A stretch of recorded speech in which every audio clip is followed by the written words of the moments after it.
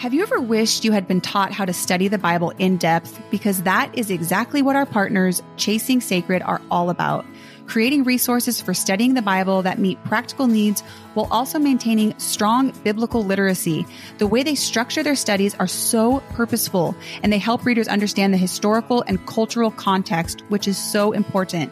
They actually just came out with a new study on the book of Ephesians. You do not want to miss it. Just don't forget to put code ABIDINGFREE for a 20% discount on any of their products. Click their link in our show notes and learn more about them at ChasingSacred.com.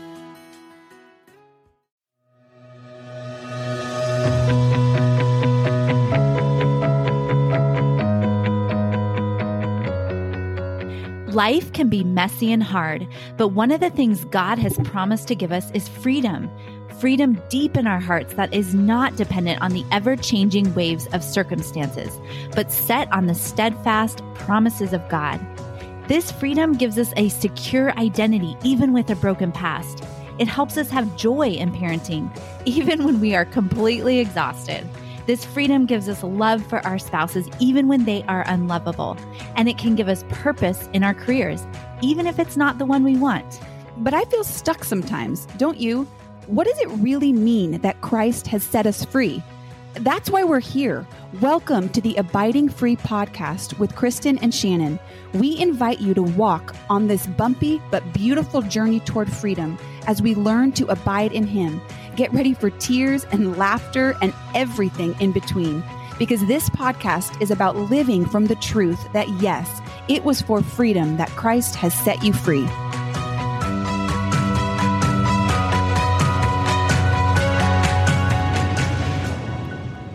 Welcome back to the Abiding Free podcast, friends. This is our 6-week devotional series through the book of Zephaniah. If you haven't listened to last week's episode, week 1, you should definitely go back and start there, because this is a story. It'd be kind of like stepping into chapter 3 of a book today. So go ahead and go back if you haven't listened to it. Start in week 1. And last week, if you did join us, hopefully you remember that we talked about the history leading up to this book of Zephaniah, the context, some background information, and then we dove into the first 6 verses of the book. We went over the abrupt and harsh judgment that God was bringing to both God's people and the nations. It's interesting. Bible commentators argue that this first part of Zephaniah is one of the harshest depictions of God's judgment in the entire Bible. I read some of that language last week out of those first, 6 verses. It is so harsh. And, the most tragic thing, though, that we learned last week was the accusation against God's people, why God was bringing His judgment, not just to the nations, but to His own people. And we learned it in verse 6, that His people had turned back from Him, meaning turned away, and they were not seeking God or inquiring of Him. I mean, gosh, we can all relate to this, right? In the big and little ways. I hope you had a chance to reflect on that question we left with last week. What ways does God want you to turn back to Him? What areas in your life does He want you to relinquish back to Him? Well, today we are continuing on in our story to find out what is going to happen. I mean, clearly we know that something changed, because God had said in verse 3 of chapter 1, I will cut off mankind from the face of the earth. Whoa. Well, we have the rest of the Bible, right? And you know what? We're alive.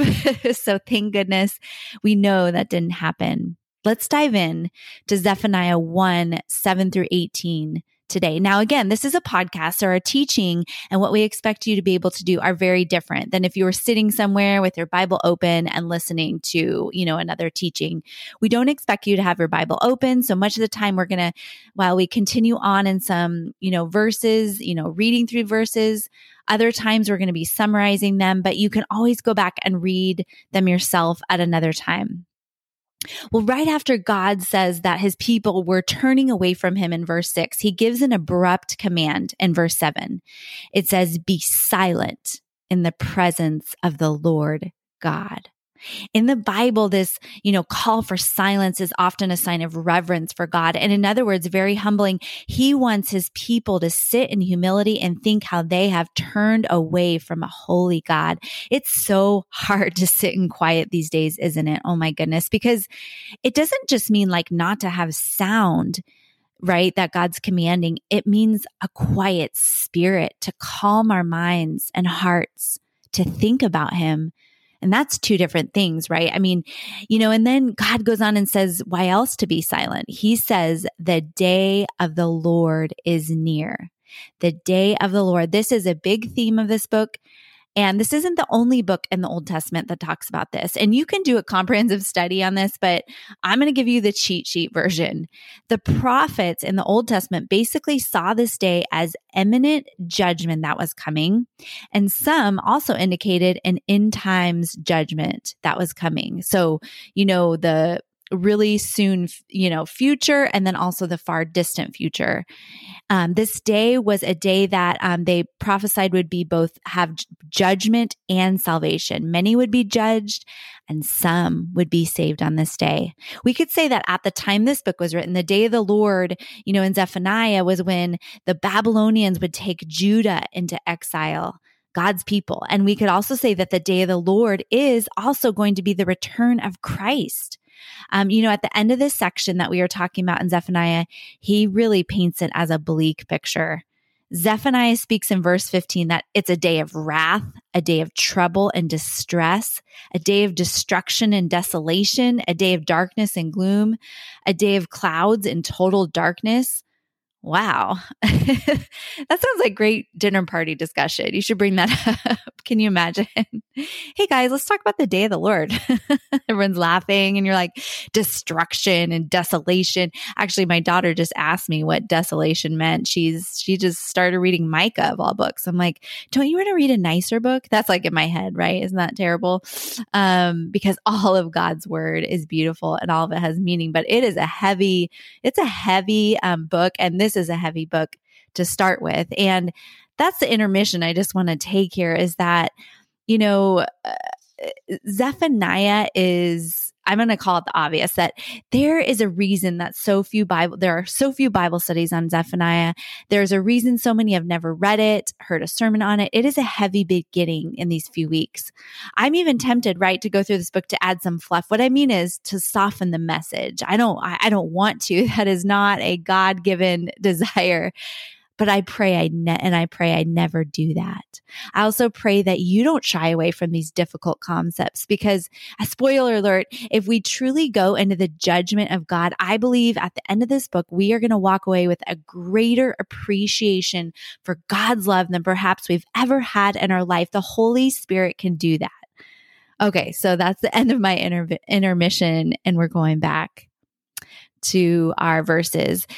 So after it says the day of the Lord is coming, it says that in verse 8, God talks about the king's sons, the officials. We're still talking about God's people here. It says that God is punishing them because it says this, that they were dressed in foreign clothing. This is another grievance against God's people. What does that mean? It means that they were trying to fit in. They were looking like the world. Gosh, I just love the practicality of God's word, right? And in other words, just plain language. It's like all of us can relate to wanting to fit in. I am far beyond high school and college, and I still struggle with this. I want to fit in sometimes. We do it in the little ways too, right? We can read the verse in 1 Peter that says we're aliens and strangers in this world, but to live it out is a whole different thing, right? I can think at times I've gossiped in the past to fit in. I've kept silent on issues I know God wants me to speak up on just to fit in. There's, just times, right, where I don't want to look too weird as a believer. Like there's just so many things, but this is the encouragement for us today. God doesn't say to be different in this world because, well, I told you so, right? Sometimes we say that to our kids. Well, God tells us He has given us different garments. It's not just that we're not taking up the foreign attire of the world. He says it because He's given us different attire. In Isaiah 61:10, it says, I rejoice greatly in the Lord. I exult in my God, for He has clothed me with the garments of salvation and wrapped me in a robe of righteousness, as a groom wears a turban and a bride adorns herself with jewels. Wow, this is an incredible passage. And in other words, I mean, Isaiah isn't just lamenting over the fact that he's wearing different garments than the world, because he's too busy rejoicing over the garments he's been given. He doesn't want to look like the world because he is so in awe of what he has been given. He knows who he is. Garments of salvation and righteousness, like a groom and a bride on their wedding day. There's a reason for this metaphor, right? I remember on my wedding day, adorning myself. I was so overjoyed to be adorned for my groom, my soon-to-be husband. There was joy in it because I was going to be his completely, and he was going to be mine. And that is why it is so grievous in this picture of Zephaniah, or maybe in our own lives, when we look more like the world than this God who chose us for himself. We are his and he is ours. But sometimes we're trading these heavenly garments for shallow and superficial ones, for the praise of people, rather than shining with the beauty of Christ. 1 Corinthians 15:53 through 55 tells us that this corruptible body we have has been clothed with incorruptibility. This mortal body has been clothed with immortality. We have been offered the riches of heaven, the garments of salvation. So I'm asking myself this today: why am I settling to fit in when God has chosen me for glory? We have one more point, and then we're going to circle back to this. There was one more grievance against the people, but there's hope in this grievance. We learn in verses 12 through 13 that God is going to punish those people. It says, who settle down comfortably, who say to themselves, the Lord will do nothing, good or bad. Isn't that interesting? It wasn't the people that were angry with God or wrestling with him. It was the complacent ones that thought he was just kind of a neutral God, not really involved. I know for me, neutrality, complacency can sometimes be more dangerous than my anger. I remember I was getting my blood drawn at my house. This was like a couple years ago. And this woman came. I had never met her before, and she was taking my blood, and she saw my Bible on my table, and she started asking me, and it turned into this amazing, gospel opportunity. But it was really tragic because she said to me, I turned the table on her and kind of asked her, like, what are your thoughts about God? Like, what's your relationship with God? And she said, well, my brother died, and she said her brother had recently died, and she was just angry with God, and she felt bad about her anger. She didn't feel like she could be angry. And so you know what? She just walked away from God. She decided to be complacent. She stuffed her anger, which really never works. She decided, you know what? God wasn't really that involved. He wasn't doing anything, and I'm not allowed to be angry. And it was so tragic. And so I talked to her about lament. I talked to her about bringing her anger to God, bringing these emotions to God. God can use these things to draw us close to him, to not see him as just a God who's distant or, complacent. It's the wrestling that can take us into a journey with God. And so that's the other question I would just encourage you with today is, how are you complacent?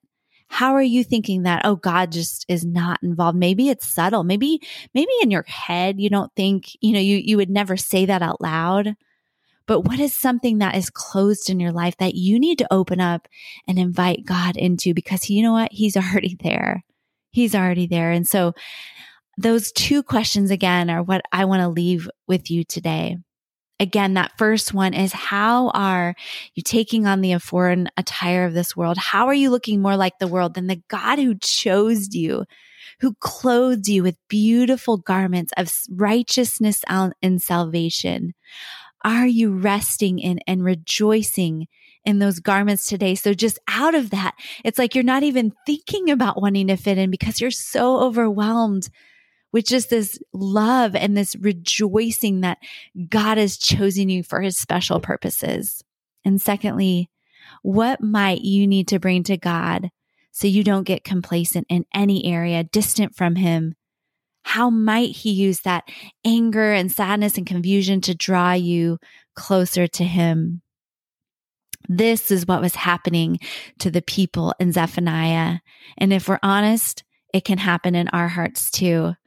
But God, as we learned, is a God who has clothed us with something so much better. He's a God who has chosen us. And so please come back next week. I cannot wait to continue on in the story of Zephaniah. Thank you so much for joining me today. Thank you so much for joining us today. If you have a second, please share this episode with someone you love. Also, if you could scroll down and rate our podcast and follow us on social media at Abiding Free, this will help us reach more with the message of freedom. Yeah, and then just be sure to join us next week for another episode and know we love and are praying for you.